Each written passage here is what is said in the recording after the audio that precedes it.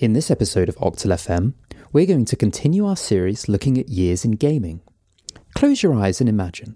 Nintendo has released the Famicom Disk System, Sega has just released the Master System, and a new fledgling company has been founded out of Media Technology Limited called Bethesda Softworks. This time, in this episode, we're going to take a look at the games of 1986.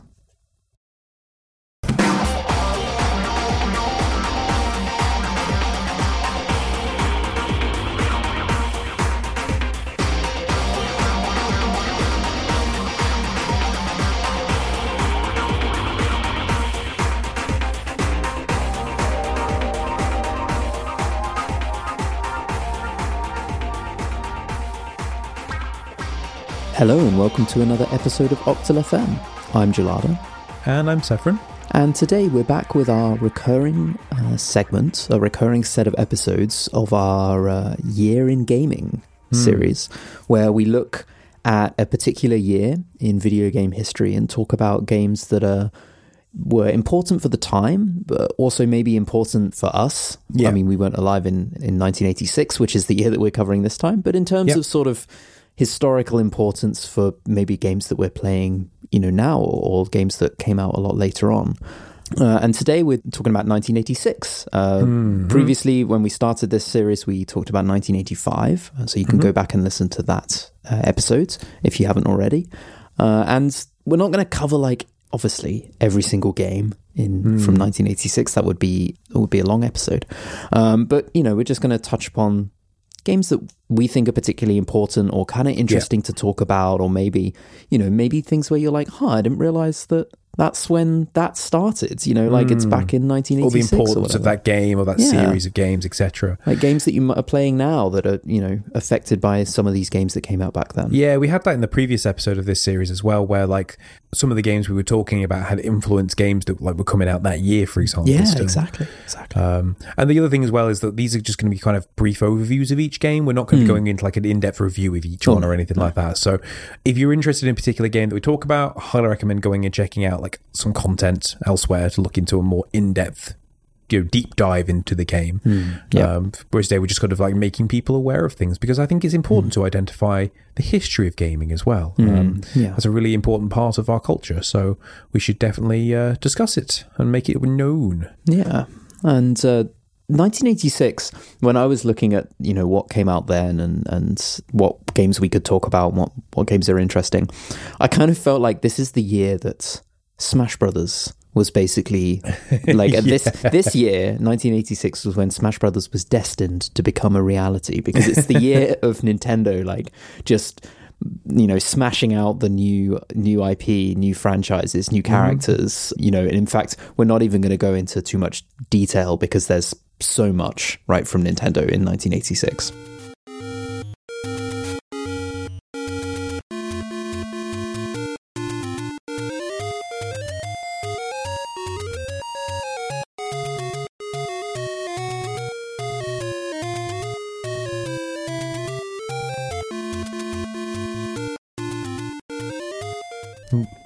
Yeah, so, I mean, the obviously big ones are the original Legend of Zelda came out this year, Metroid came out this year, the proper second Super Mario game came out, the Lost Levels as we know it in the West, and the other one was Kid Icarus, which is slightly less known. I mean, most people know of Kid Icarus, but maybe it's not as quite as famous as those previous three. Now from Smash Brothers, right? Yeah, exactly. That's exactly it. And we're going to talk about that one a little bit, just because I think it's worthwhile talking about that game. It's not had the hugest impact, but it was still a big game nonetheless. And the other thing to keep in mind as well is that some of these games did have multiple releases. So we're talking about the first instance of the release and their first territories, and most of these came out in Japan several years before they came out elsewhere in the world. So if you remember playing one of these games when you were a kid in 1991, then that's the reason. But yeah, Kid Icarus, that's the one that we can talk about, because I don't want to talk about the rest of them. We've done an entire episode of Metroid already. Go back and listen to our Game Club on Metroid. We really don't need to say more about Legend of Zelda again. We've talked about that at length many times. And to be honest with you, you could probably go back and just substitute our We did talk about the original Super Mario Bros. On the previous episode of A Year in Gaming. Yes, we so did. just listen to that for the lost levels, because I think it's very, very much the same opinions on everything, really. But yeah, as you said, like Kid Icarus is almost certainly now known just for Pit from Smash Bros. Yeah. Although it's not just Pit now, it's like Palutena and Dark Pit as well, Yes. I think, isn't it?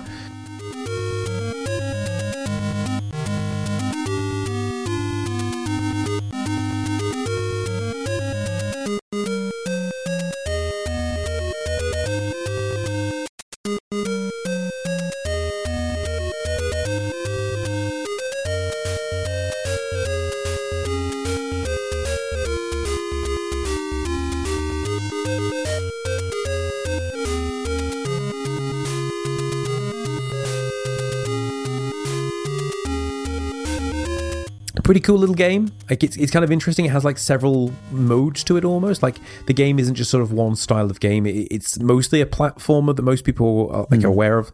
Has like a bit of an Ice Climbers vibe to it, like kind of climbing up a vertical screen. Yeah. But then it also has like elements of traditional action platformers where you're like running like left to right with like little projectiles. But then you also have some on-rail sections as well, sort of like a Gradius R-type style, where you're flying and you're shooting a bow and stuff like that. It's funny because Kid Icarus on the 3DS, right? Kid Icarus Uprising, which I played, I think was a launch title, maybe for the 3DS. I think it might have been, yeah. I don't know. There's been so few Kid Icarus games, right? Like, I don't know. I mean, I guess there are more than those two. I think that might just be it. But, yeah. Maybe that's it. But like, that had the same thing. Like, it had two modes. It had like a ground mode where you were kind of walking along and it was a bit more sort of open, and then you had an on-rails flying section, and that was how the levels panned out, you know, so really kind of like carried on with that theme. But yeah, interesting that there's never really been that many Kid Icarus games. You know, I guess in some ways it's sort of similar maybe to things like Star Fox and Lylat Wars. You know, they sort of fill the gap there, and it's just never really been something that Nintendo has kind of like doubled down on particularly. I think it's fairly safe to assume that had Pit not been put in, he was in Brawl, I think, for the first one, right? I think if he'd not been put in Brawl, then I'm pretty confident they wouldn't have made a second game, and it would just been another sort of interesting game, you know, consigned to the annals of history. Like Ice Climbers, right? Like you mentioned, basically, Ice Climbers, yeah, exactly the same as Ice Climbers in Smash Bros. Then that kind of became known because of it. I mean, that's exactly how Fire Emblem came to the West. You know, like Fire Emblem wasn't a thing in the West until Roy and Marth were put into Smash Bros. Melee. Yep.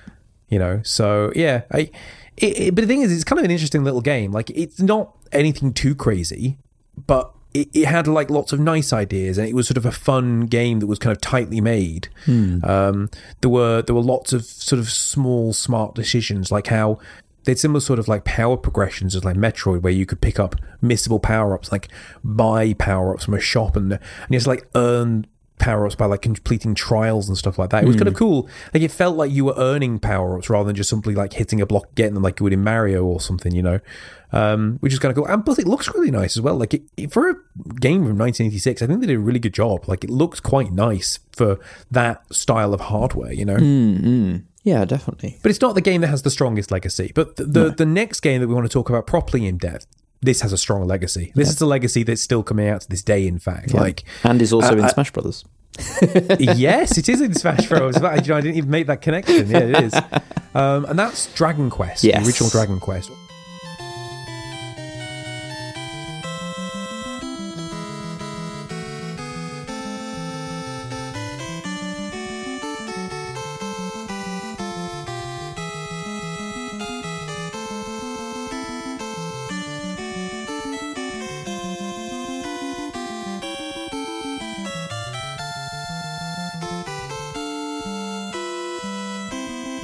It was known in America as Dragon Warrior because it sounds more manly, I guess. Yeah, is that why the first one that I played, which was on the Game Boy, is Dragon Warrior Monsters? Because probably that was like that was the name translation. And this one was pretty much the first instance of a JRPG as we know it. So like, there have been plenty of examples of like RPG games before, even some on like NES and the Famicom. This was on the Famicom. But a lot of them had either full story elements, they were just stories, or they tried to emulate the Western style like Dungeons and Dragons style RPGs that were fairly popular at the time. And this one kind of took that formula and refined it and turned it into the game series that we know today, and basically invented the JRPG as we know it even now, for the most part. Yeah, I mean, this is kind of where, you know, essentially Final Fantasy can can draw its, you know, its origins from, right? I think the first Final Fantasy came out a year later. I think Final Fantasy 1 came out in 1987, if I remember rightly. But this definitely influenced it, you know, 100%, no question. There was some slight design choice difference. For example, like in the battle, you would still be facing the enemy. So you would have like just the enemy in front of you and then just some menu showing like your character's health. Whereas in like Final Fantasy, for example, you had like almost like a side-on view of your characters versus the enemy characters, for example. Yeah. And I think that was probably sort of like a little bit of a carryover from those old D&D Western style RPGs where you were always in like a first person perspective. Yeah, exactly. Those sort of like you say, like the kind of like really early dungeon crawlery type, like you say, like weird first person views, which actually kind of comes up later as well. But yeah, like this is still got a little bit of that, you know, it draws a lot of inspiration from Ultima, which I think we talked about last time as well. Yes. I mean, the Ultima series is influenced many games, as we mentioned in that previous episode, but this is one that then taken that influence and then proceeded to influence countless games itself. You know, like Dragon Quest 11 Super Ultra Max Edition Final Cuts, something or other. You know, only came out like a couple of years ago, and then they did a re-release of like the XL Mode Plus, for example, like a year after that on the Switch. And yeah, like even to this day, it's a huge franchise. It's bigger in Japan as well. Yes. Like the Dragon Quest franchise is far bigger in Japan than it is in the West. It's funny, actually, because I think Dragon Quest has never really been that big here, even with the new ones, even with like Dragon Quest. It's been a little bit niche by comparison. Yeah. I remember playing one on GBA or DS or something. DS, I think, maybe. It's always felt quite niche in the West, I think, compared to Japan. I guess the key comparison is to Final Fantasy, which was quite well received after Final Fantasy VII, whereas it doesn't feel like Dragon Quest ever had that kind of breakout title that really cemented itself within the culture of Western gaming. Exactly. Whereas Dragon Quest is now just sort of synonymous with JRPGs as a whole now within Japan. Yeah. One of the things that I think is really cool, and all the way back from 1986 to today, is the kind of the lead art designer for the game, and all the art direction is done by Akira Toriyama, who's the author of Dragon Ball. Oh, okay. Like the anime and the manga series Dragon Ball and Dragon Ball Z, and you can see that too. You can look at the character art, and you can then look at like Dragon Ball, and you can see it's exactly the same. You know, it's very, very similar. Yeah, even in it's the same as new ones. With Chrono Trigger as well. Like that's why Chrono Trigger looks so similar to Dragon Ball, because Chrono Trigger was done by Akira Toriyama, which was also done by the same designer and writer as the Dragon Quest series of games, and Yuji Horii as well. Right. So like there was quite a lot of like powerful talent involved in these games. Like even back then they were probably Akira Toriyama definitely was well known, but even then Yuji Horii had already done some kind of fairly successful games within Japan. So this was almost always destined for greatness for the most part, this game. Yeah, it's interesting. It sort of feels like there was a real kind of like wealth over the next, you know, with this kind of starting thinking about 1986, but then as the years progress, you know, like you say, Chrono Trigger, you've got like the Mana games at some point. Final definitely. Fantasy. Like there's a lot of like, it feels like there was a huge kind of like horizontal sort of like set of them, you know, like around this kind of time, like and sort of over the next coming years we're probably going to be mentioning them as we work our way through the years. Yeah, they were all effectively influenced by Dragon Quest. So yeah, it was a really interesting game. It's not the best to play today, you know, like sure. I think older action games play a lot nicer compared to, say, older RPG games, because they require more on sort of like those creature comforts, those mod cons. And it's very clunky, I think, compared to, say, for example, playing through, I don't know, like Super Mario or the next game on our list. You know, those kind of games we can talk about, you could play even today and still enjoy. Whereas I think trying to play the original Dragon Quest as it was then is probably not. Didn't we talk about this with Ultima as well? Or I definitely remember watching a video of someone playing the original Ultima and being like, how on earth did you even play this in 1985? Yeah. Like, how did you have the patience for like this? It's ridiculous. Like it's so opaque and so weird, you know, and just like things that you would never see in games today. today is like part of the game design of these games, like back. And I guess that's then. part of what you did in that there wasn't really design. No, back then. Like game design wasn't really a thing at this point. Inventing it at this point. Basically, yeah, they were making it up as they went along. Like you think Mario was literally the year beforehand, and that was sort of considered to be sort of the first designed game. Exactly. And that was for a platformer very different to an RPG. So, yeah. But the next game has equally as big of a legacy, maybe not quite as long lasting. It's petered out a lot in recent years, but this one has lasted the test of time. It's something you could definitely play even today and enjoy in the original format, which is Castlevania. Yes.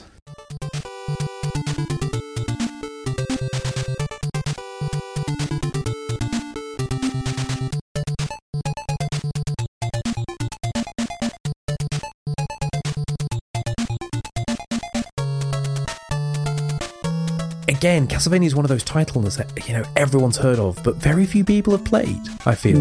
Like, I don't know many people that played the original Castlevania. No, I don't think I have. I think most people know it from, like, Symphony of the Night, right? And the DS games. Yeah. But the original Castlevania, kind of interestingly, came out in 1986, but it came out on the Famicom Disk System originally. Okay. Sort of the Disk System add-on for the original Famicom NES. Which is pretty cool. So that's why it sort of had a slightly higher, I don't know, spec sheet, I guess, like for a game back then. Like it looked a bit nicer than it probably should have done, and it had like a save function and things like that, which for 1986 the game was relatively new. Yeah, it's also, you know, on PC and Amiga and stuff like that, right, where it makes a little bit more sense because of the fact that, like you say, having a save system and stuff like that. And this one was developed by Konami, back when Konami still made games, you know, and wasn't Evil Incorporated. And it was very much one of their flagship titles. Like they really pushed Castlevania as like a big game for them, and it's lasted a long time because of that too, because they just did a really good job of inventing the horror genre for it for me.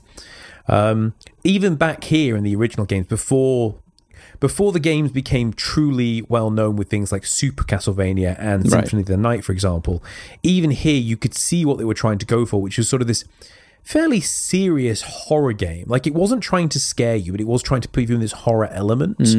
Like, because even in 1986 there were some quite good Japanese horror games that were like genuinely quite creepy to play. But this took like more classical Western horror, things like Dracula and Frankenstein's monster and things like that. And it turned it into that style of horror, but then it also made you a bit of a badass too. Like you were able to be like, feel like you were really slaying monsters, you know. Another game in Smash Brothers. Yeah, that's the third one so far. Yeah, the third on the list. It's a shame they're not all in Smash Brothers. That would have been great unintentionally. I don't think the next two are in Smash Bros. Unfortunately, maybe there's a trophy for them. I think there might be. Yeah. But yeah, Castlevania is one of those that's it's spawned a lot of different games that all have a very similar playstyle to them too. But they've all been done in different ways. Like they've all had their own sort of spin on things. They all sort of have the same basic idea of being a 2D platformer mostly. There were some of the 3D ones that kind of didn't do too well. There was the Lord of Shadow games. They were pretty fun. They were a bit different. They almost felt like a bit of a Devil May Cry style game. Which we'll probably get to talk about like much later on in future episodes, actually, because Devil May Cry is a great game. But yeah, it did really well, I think, because it had that hardcore difficulty of a game a bit like Ninja Gaiden, right? Which I don't think Ninja Gaiden was out at this point. That came a little bit later. And it had the hardcore difficulty, but unlike something like that, it was also quite fair in its difficulty as well. Like, much of what caused you to die was a bit like Ghosts and Goblins from the previous episode. Yeah, I was just thinking that. Right? Is you could avoid it. Yeah. You could play around it. Yeah. And although there was a live system, which was dumb, let's be honest, games like this do not need live systems. This is still the heyday of arcades. You know, this is when like arcades were still very much things. So the design philosophy was still in the idea of arcades. Yeah. But otherwise, it felt like if you got good, you could do really well, you know, and that was the main limitation, was just get good. It was definitely that, like you say, there's still a lot of inspiration here from arcade games, you know, that kind of style of like very, very low margin of error sort of style of gameplay where, you know, you've got a fraction of a second to like get something right and like dodge something or whatever. I think one of the other things that stands out for me is how great the bosses are in even the original Castlevania, and that's even more so the case with future games. But even in this one in 1986, the bosses look really impressive. Like, they're big, they are well detailed, they have sort of great attack patterns, they feel good to fight. Like, they did a really good job of making them feel super impactful, which I think is really great. One thing, sort of thinking about this kind of era and this time of games, is that there's some interesting kind of transitionary game styles and like ways that games are played, or particular sort of genres that either don't exist anymore, or they've completely changed and they're very different now, or just mostly due to constraints of hardware at the time. Something that I always think is sort of interactive fiction, right? Like interactive fiction games where, it was just text describing things and you would like give direction, and Zork was from, the late 1970s, like early 80s, so really, really old, on like things like the PDP-11, which is like a PC that, a computer rather, that's like I don't know, it's just not you would look at it and not think that it's a computer. Run on a cassette tape, and, things like exactly. that. Lots of spindles. and so our next game, it sort of draws inspiration from some of those, and that's Space Quest.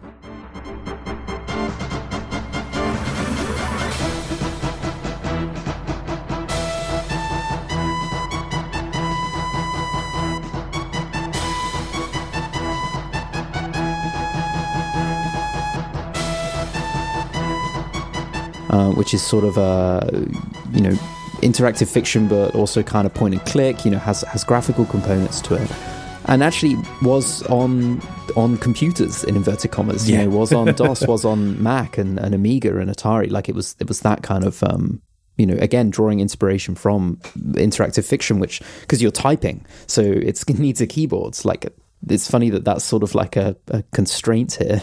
A lot of the games that came out in this year, as we've already mentioned, they're all Japanese, and they're all on the Famicom, right?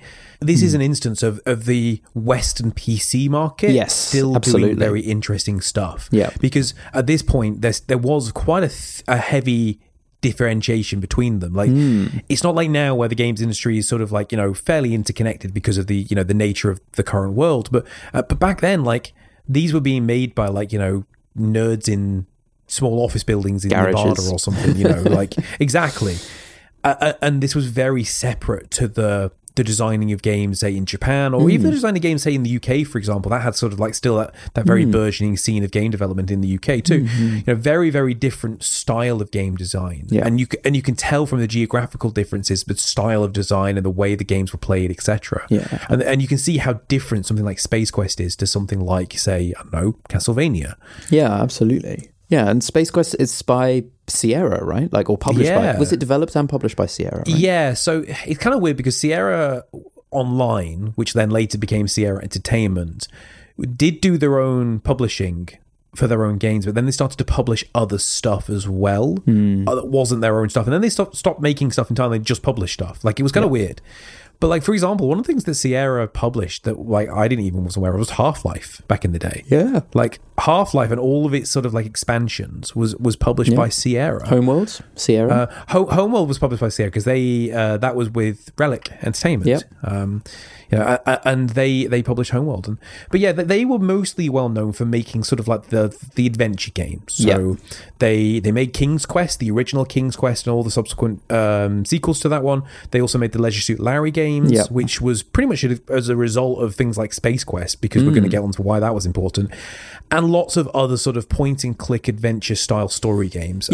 Some of them more known than others. Like, I was looking through the list of the games that they've made, and I hadn't heard of like half of them, honestly. This is the kind of days when like you'd go to a computer fair and you would pick up like a pack of floppy disks for a new Sierra game. Yeah, definitely. It's like they were really pumping out these kind of very formulaic sort of it's kind of that like, I don't know, I akin it to like a certain type of book, that's sort of like slightly trashy, kind of like, there's lots of them, they all look the same, they all have the same kinds of people on the front covers. That sort of like fiction. You can kind of just change out some of the nouns here and there and keep the book otherwise as it were. And it's not surprising, right? That's a particular like business approach that they took, much the same as actually we were talking about when we're talking about Dragon Quest, and we talked about how there's also, the Mana games and Final Fantasy, and all of these things were all being published by, Square Enix. This is kind of a similar thing in that you've got, okay, well, we know how to make, point and click or text-based adventure games, so let's make more stories. Like, all we need to do is just write more of them. I know, just using the word "just" there, but you know what I mean. Like, and we can just refine this formula and just because you can tell so many different stories that will appeal to different people. Not everyone likes sci-fi, not everyone likes fantasy, not everyone likes soft porn. Like, but the thing is, they had the technical know-how and the engine oftentimes to just simply use the same specs they had, just insert new words into it to make a new game. Exactly. And although they upgraded things over time, so for example, the original King's Quest was really simple text-based stuff, whereas sort of like later King's Quest games and things like Space Quest, they added sort of like a point and click element to things, they added like a visual element of things, etc. And that's sort of why I want to talk about Space Quest, was because it had a really great looking, for the time of course, but still a great looking visual interface. So it was, to this point, it was still text based. You still had to type in what you wanted to do, but you could see your character do these things rather than sort of like the old style of it. It's like, look left, you look left. What do I see to the left? Show me what to the, It just went, you could control your character a little bit more directly, and you had a little bit more feedback about what happened almost immediately. But what I think was also quite important was that this was, I feel like it's got to be, and quote me if I'm wrong, listeners, please do email in and let me know if I'm wrong, but it feels like this was one of the first games that stopped trying to take it too seriously, because it was a comedy game. It was supposed to be funny. Like, you played as Roger Wilco, space janitor. You were something like a seventh level ensign or something, like the lowest rank on the ship. Feels very Red Dwarf, in fact, actually. Feels like exactly the same plot with the Red Dwarf. I was also thinking Space Janitors, which is a Canadian web series by the same guy one of the guys that did Puronage, Jeff Lepere. Oh, there you go. Yeah, I mean, all these things kind of play into each other, don't they? It's like it's a particular theme, isn't it? It is. Space janitors, like, you wouldn't. It's such a mundane thing in a sci-fi ridiculous environment. Yeah, but yeah. So and it was funny, and it wasn't taking itself too seriously, and that got even more so the case later on. And this very much, in my opinion, pioneered the way for more light-hearted experiences within the adventure style games. It's like Monkey Island, right? It's the classic. I mean, that's where I was going to go with. Like, I don't think you'd have had Monkey Island if you didn't have Space Quest, because Monkey Island came out in 1990, I believe, and that one's the one that everyone thinks of when they think of sort of action adventure games. Yeah, and it's also a comedy at the same time, and it's brilliant. Yeah, but Space Quest was definitely the first, and it very much pioneered the way of it, and I think people really liked that change of pace as well. Like, it was a very different breed of game compared to things like King's Quest, which at the time weren't. King's Quest got more funny. King's Quest kind of got a little bit more comedic, but it would still have a slight seriousness to it. But then you had things like Leisure Suit Larry, for example, which was, like you say, like softcore porn. But then, you had so many other point-and-click adventure games that just sort of decided to go in different, interesting, weird and wacky ways. Like, if you didn't have this, you wouldn't have had, say, LucasArts making Monkey Island, and then you wouldn't have had them making all the other games they had, and then you wouldn't have had, say, for example, Double Fine making the interesting and comedy games that they made, and that maybe wouldn't have had Telltale Games making the games that they made. So all these important studios within sort of the small niche of adventure story games within the gaming industry kind of all can be sent back to Space Quest, which I think is cool. Yeah, definitely. It's amazing what a difference one game can make on the whole industry. Absolutely. The final game that we've got on our list that we want to talk about is actually an arcade game, like released at the time. And I always find it really interesting because it's so distinctive. It's so distinctive. It has like its own music genre. It has a very, very particular style that doesn't really apply to much else, right? And actually, we talked about a precursor to this game, which was Space Harrier. Yes. But the game that came out in 1986 is Outrun.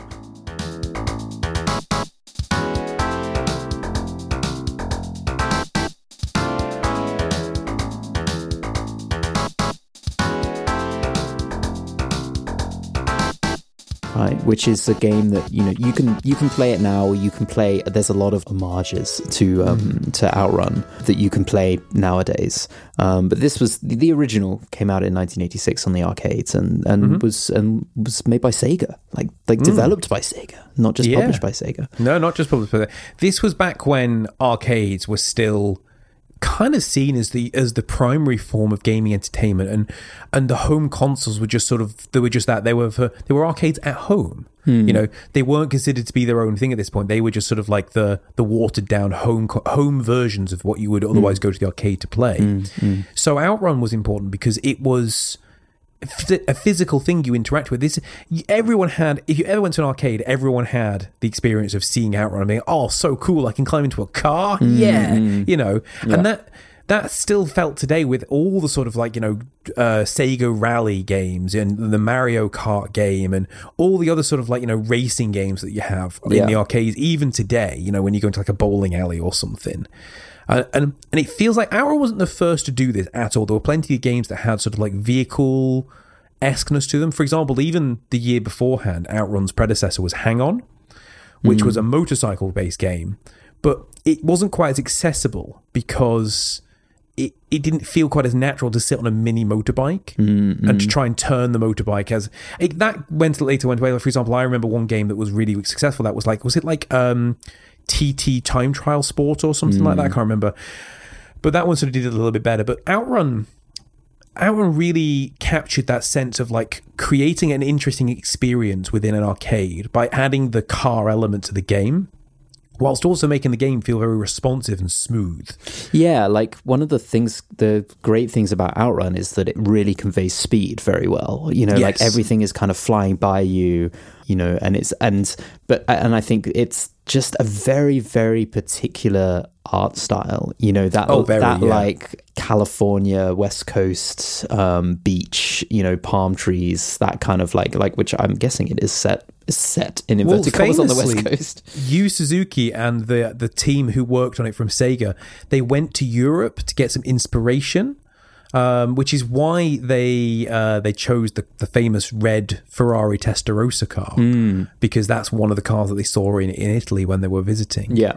And they were sort of like, they were like, oh wow, it's so beautiful, sort of thing, it's so, because like it's so much nicer looking than like any Japanese cars that we have. They were kind of like almost kind of boring and utilitarian by comparison. Which is funny because I don't really think that the Testarossa really did that well, relatively speaking. No, I don't think it was a particularly good Ferrari, car, right? And I don't think it was that great, and I don't think it was that beautiful as a Ferrari goes. But it's funny that it's very, very iconic from an Outrun. It is very iconic. It is like the Outrun car. The back of the Outrun car is so iconic. It's also in like Miami Vice you know what it as well. So it's like very like that kind of all of that sort of stuff put together in like the 80s kind of like culture, all of that aesthetic, for sure. I think you've already hit the nail on the head though, in the game itself was fun, but it wasn't anything super revolutionary. Like it was nice, it was smooth, it looked really nice. Like you said, the environments that you raced through felt good, and it was smooth and it felt fast. But it was the style of it, the feel of it, which was so impressive. Like, for example, the music, like you said, you could select your own track. Like, that was cool. Like, being able to choose your own style of music, and the music was very, very 80s cool, And it just had this sort of, like, this style to it that when you were in an arcade, you saw it, and it just stood out, And I don't know if you could really say that this is the reason that we have racing games today. I think that's probably being too much of a stretch. I mean, racing, there was, racing was already a concept before that, right? Exactly. It's not like how Dragon Quest practically invented JRPGs in a lot of ways. This isn't quite like that, but it's still a really notable arcade machine, which I think still stands out. Like, I remember seeing Outrun machines, when I was like going to holiday camps and stuff in the UK when I was like, 10 or 11 or whatever. That would have been like 20 years on from when it would originally have come out, sort of thing. Yeah. Like, and I guarantee you there's still going to be old arcades, old bowling alleys somewhere that still have these machines running. Yeah. And they're still fun. You can still sit down and you can still kind of enjoy them, and they have that really distinctive style to them. I think one of the other cool things about it as well is how the the people that worked on it also sort of like pioneered other quite interesting things, like Space Harrier from the previous episode with the same team. But then they also did things like Virtua Racing and Virtua Fighter, sort of those like, you know, proper first of their kind 3D polygon style games. Yeah, exactly. So it's a forward-thinking team, very, very ambitious for the time. Yep. Those are the kind of, you know, chunky games from 1986, those sort of most influential, or we think most influential, or most kind of significant. There's a few others as well. Things like Bubble Bobble came out originally in 1986, and you know, they didn't know what you know, absolute overload of mobile versions there would be of that kind of game. I think I remember rightly as well, is that Bubble Bobble was like one of the highest taking arcade games ever, even when you compare them to things like Pac-Man and Space Invaders, because people just couldn't stop playing it to get further and get further and get further. Like, it was ridiculously addictive. Crazy. It just printed money for arcade owners, you know. So that was a really cool game that didn't really do anything particularly special and hasn't really left a significant legacy of itself, but it's just one of those kind of well-known games that everyone kind of knows about, you know. There's also Arachnoid, right, which is like a newer Breakout. Breakout was 1970, like late 1970s, and so I don't think it did anything different to Breakout. No, it's other basically than it just the same was game. A new game that looked nicer, right? Yeah, slightly. No, I mean, as much as like, you know, some coloured blocks can be made to look nicer, and a ping pong ball. It was also the start of the Might and Magic series, which has had so many games now. I don't even know how many games are in the Might and Magic series, but this was the beginning of that, and that sort of similar sort of style of like those Western style RPGs starting to do something a bit different again. There's 10 of them, 10 Might and Magic games. And that's not including any spin-offs or expansions and the rest of it. So there's been so many of them now. Yeah, that's like main series only. Oh yeah, I mean there's a lot, because there's Heroes of Might and Magic, like all of that's all like huge spin-off. Huge amounts of different games. You also had a couple of like console platforms that a lot of people have very fond memories of if they're slightly sort of older, like than us, so like in your kind of mid to late 30s maybe. Things like Adventure Island and Alex Kidd. Alex Kidd, yeah. I mean, I did just about play Alex Kidd, but I think it was a little bit old by the time I played it. But this was sort of like the time when Alex Kidd could have been the Mario of the gaming industry, you know. And for a long time, Sega wanted him to be their mascot, and then like Sonic just did so well that that's kind of what they went with. But Alex Kidd really was sort of like the go-to platformer of the day. It had some kind of interesting mechanics. I remember specifically, like, I loved the idea that I had like cool power-ups, like being able to like use a motorbike and like different vehicles and stuff. That felt like really special to a 5-year-old me. It's funny, like it's like very like Gold Rush time for platformers, you know, like you say, it's like literally like, you know, game developers picking their future permanent mascot kind of thing, like thinking about like Sonic and Mario and Alex Kidd. I mean, like, and that didn't go away, been... right? Because I mean, even going far forward into the PlayStation era, that's exactly what Crash Bandicoot was, right? Yeah, you know, and Spyro the Dragon. I mean, Croc. You know, all these games on the PlayStation was vying to be PlayStation's mascot. Yeah, they were trying for ages. They never really managed it.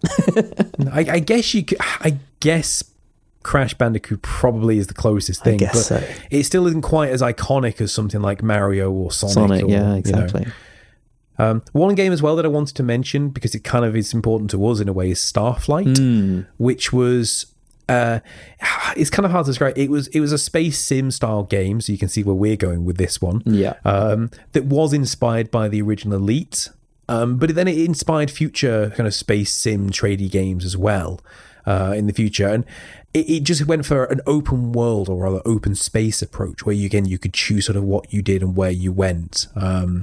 So that was a special game that didn't quite do enough to revolutionize the industry, but has a fairly special attachment for us. Yeah, very like kind of just quite left field stuff, like really, wasn't it? Like it's not really like, I don't know, just very out on its own, doing its own thing, quite different to everything else.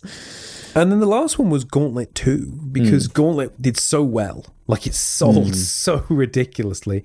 And then they made Gauntlet 2, which is just sort of more of the same, but bigger and better, which is very much the mandate of the day, really, for any popular arcade game. You know, it's like, do the same thing again, but make it shinier, and maybe add like an extra character or something. Definitely. And then just sell the whole cabinet again. Which, you know, they were expensive, so... Oh, they were very expensive, but they also made a lot of money. Like, you know, back in the 80s, like, arcades printed money, effectively. So yeah, they were just some honourable mentions that we don't feel quite deserved the main discussion point, and maybe didn't have quite as much of an impact on the gaming industry as a whole, or the culture of gaming as a whole, but they were still worthwhile mentioning. Now, I'm sure we've missed off some key games that you want us to have talked about that you think, how on earth have you missed that one? But obviously we can only talk about so many of them. So if we have missed out on any, do please let us know. Get in touch and tell us which games that we've criminally underrepresented. Absolutely. Send us an email, show@octal.fm, or tweet us at octalfm on Twitter, or facebook.com/octalfm. Or Instagram, even, octal.fm. I usually forget about Instagram, but it's there. I was going to say, you do, yeah. That's a rare one for you. It is there. Don't forget also, you know, review us, like us, subscribe, do all the things. Tell us that you do them and we'll send you some stickers. Yeah. Still got a few left. This has been fun looking back at 1986. Not that far off getting to the point where we were born.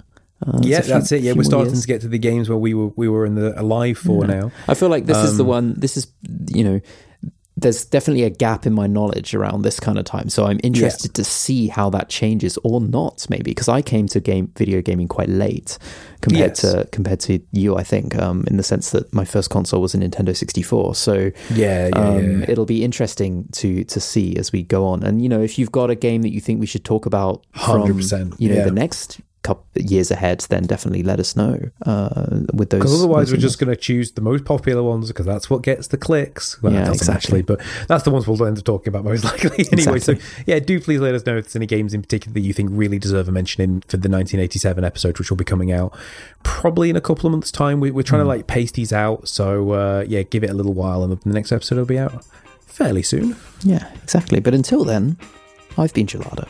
And I've been Saffron. And catch us again for another episode of Octal FM very soon.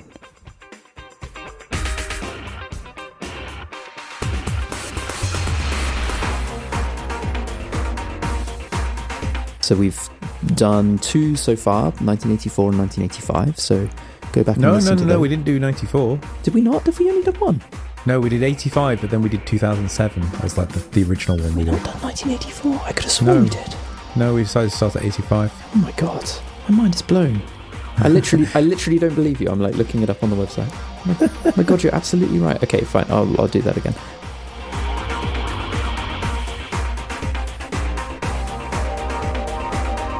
And yeah, so today we're doing 1986. Oh, I could do that again because I was reading the words 1985. There were notes of 1885, weren't you? For God's sake. Good stuff. Okay, no laughing. Stop laughing. What's funny is the past several episodes we've had 0 outtakes. I know, now we've got so 2 good. already. Fluffed it up. It's because I've got the giggles now as well. Which normally doesn't happen.